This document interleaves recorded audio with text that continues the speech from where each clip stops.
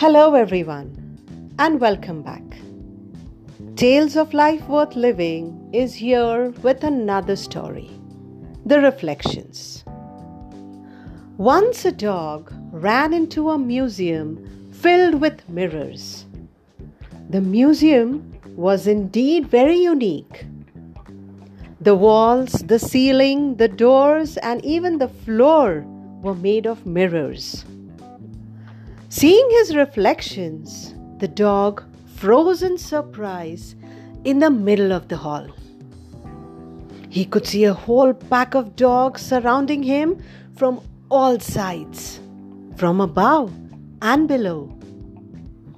The dog bared his teeth and barked at the pack. All the reflections responded to it in the same way. Frightened, the dog barked frantically. The dog's reflections imitated and the barking increased. The dog barked even harder now, and the echo magnified.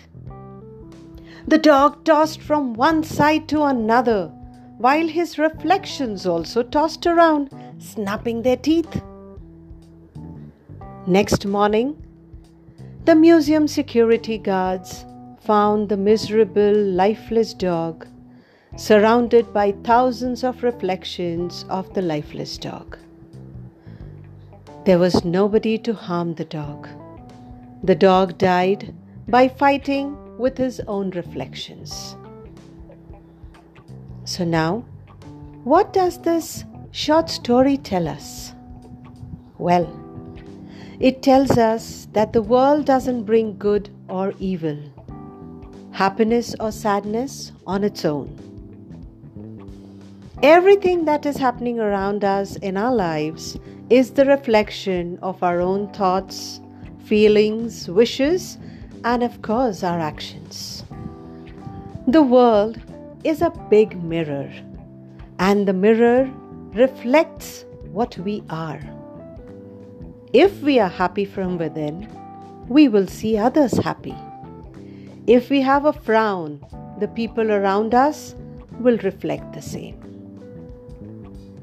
Now, I want you to take a few seconds and ponder over an incident. An incident that made you happy or maybe miserable. Now, was it completely because of someone else? Did you have no part to play in it? Give it a thought. Reflect on the responses that you got for your behavior on either being happy or miserable, and realize that it is you who is going to be reflected in the world. And I say, if the world is a mirror, then why not strike a pose? And that too a good one. Rather, the best one. I want to end this episode with what Zig Ziglar said. Life is an echo. What you send out comes back. What you sow, you reap. What you give, you get. And most important, what you see in others exists in you.